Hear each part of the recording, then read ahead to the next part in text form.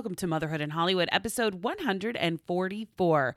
My guests today are Diablo Cody, Jason Reitman, and Ivan Reitman. I got a chance to speak with them recently at a press event for the movie Tully, and I am so excited to share their interviews with you about the filmmaking process, how they come up with their ideas, who their muse is, and you're going to love what legendary director Ivan Reitman has to say about all of the remakes and sequels that are happening right now in Hollywood. So here we go.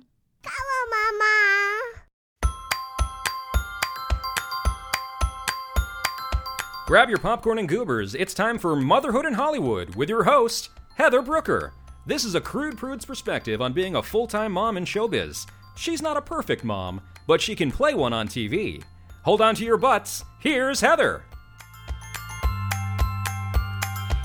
Hey, friends. I hope you're having a wonderful week, and I'm excited to be here with you because I'm sharing the interviews I did with Diablo Cody, Jason Reitman, and legendary director Ivan Reitman.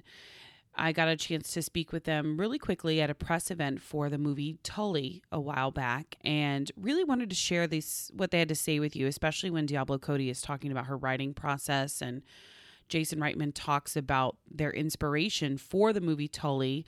And he and his father, Ivan Reitman, both had really interesting things to say about the trend that's happening right now with remakes and sequels. We're seeing a lot of our classic, films and TV shows come back to life. Some of it's been good. Some of it is like just cringeworthy, and you want to be like, please don't touch that. This was one of my favorite movies growing up. What are you doing? And I especially got to talk to Ivan Reitman about Ghostbusters, and his response was a little surprising, actually. So you guys have to listen for that. And what else is happening? Let's see. It's been a wonderful, kind of like lovely, busy week. I'm getting better about managing my time and my time commitments. I don't know if you guys ever fall into the trap of you always want to go everywhere and do everything. There's FOMO. FOMO is a real thing. It is a real deal. You don't want to miss out on anything your friends are doing, or maybe someone in your business, line of work is doing. I feel that way about actor parts all the time. I see people getting cast on shows and I'm like, oh, why didn't I get that? I didn't even know that was, casting or whatever. So FOMO is no joke, but I'm getting better about saying no and chillaxing a little bit and going, it's okay if I don't go to that. It's okay if I miss that. And speaking of lots of events and things like that, if wherever you are in the country or the world, wherever you're listening, if you have an event you'd like to promote or you want me to mention here on the show, please email me, heather@motherhoodinhollywood.com. I get lots of requests for that, and I'm happy to do that. I just recently talked about the SoCal Moms event. That was a lot of fun. And so if you guys have events you want me to mention, I'm happy to do that. Email me. Give me a shout out. Okay. Also, please make sure you take a minute and subscribe to my podcast and follow me on the social media at Motherhood in Hollywood on Facebook and Instagram, and at Heather Brooker to keep up with my hilarious tweets over on Twitter at Heather Brooker. All right. So I'm going to get right to this interview. I chatted with Diablo Cody, and, Tully felt like a very deeply personal film for her. And that's the first thing I asked her. Was this a deeply personal film for you? And here's what she had to say.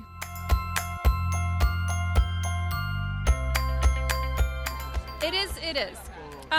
This movie, it was like a weird form of therapy for me. It was completely cathartic because I was going through a challenging time in my own life where I felt really anxious and exhausted and scared.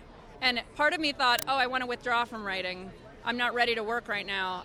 And instead I did the opposite, and I pushed myself into it and decided to just work through what I was feeling through a screenplay. So that was where Tully came from. There were also some parts of this film that sort of made me, as a mom, catch my breath a little bit, especially when we thought the night nurse was having a threesome. Were you at all worried about the stigma of people thinking, night nurses don't do that, that's not what they're for, and that sort of thing? I feel like we set things up, and maybe I'm wrong, but I hope that we set things up in such a way that you sense immediately that Tully is not normal. She is a mysterious creature, and her methods are unconventional. and so she doesn't really come into your life to perform normal night nurse duties. She comes into your life to fuck shit up. Am I allowed to say that? Okay. What's next for you? Are you already thinking of the next project, or you just... Actually, in a few weeks, I wrote a musical. I wrote the book to a musical by Alanis Morissette. So we are premiering that in a few weeks, and I'm really excited about it. Talking to Ivan Reitman now, and I would love to know, as a father, what is it like for you to see your son follow in your footsteps? Oh, it's such a remarkably wonderful thing to live through. Look, we as parents always are proud of anything that our children accomplish. And, our son has been remarkably, not just successful, he's done just really fine, thoughtful, intelligent work, and there's so much to be proud of. How would you feel if he was doing the huge Marvel movies, the DC movies? Do you think you would feel the same way? Absolutely. Absolutely. Look, I've made entertainment films all my life. It's what, I'm an immigrant kid, so I think the desire to be liked and entertain and sort of create a safety net for myself was always kind of an important thrust to my filmmaking. He grew up in Beverly Hills. It was much more comfortable for him, and so he could take the time to be more thoughtful, I think. And I'm just so proud that he's made these, really intelligent, thoughtful films. Now, in Hollywood right now, we are seeing a world of remakes. Everything's being remade, reimagined, coming back. Is there anything that you would like to see come back and something you would like to not see touched, whether it's yours or someone else's? I think remakes are tough. And I'm not particularly a big fan of it. I just went through the Ghostbuster situation about a year and a half ago, and that was very hard to live through, I got to say. And so I think in general it's a very dangerous game. Thank you very much. I appreciate your time. It felt like a deeply personal movie. Did it feel that way to you when you were making it? I feel like Diablo and I have been writing this mutual diary over the last decade, and we were just fortunate enough to get Charlize to be our muse. And what would you like for not just moms, but women who see this movie? What would you like them to sort of walk away with?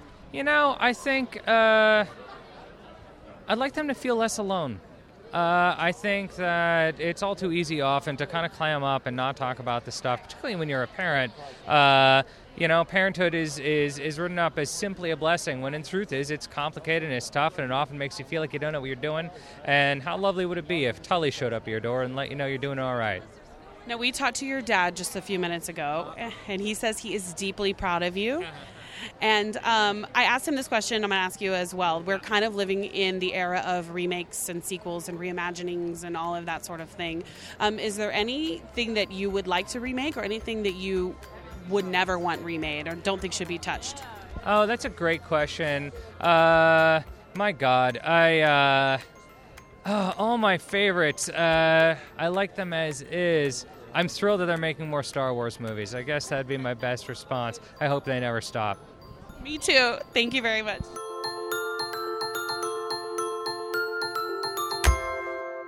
Mama funny. Balls.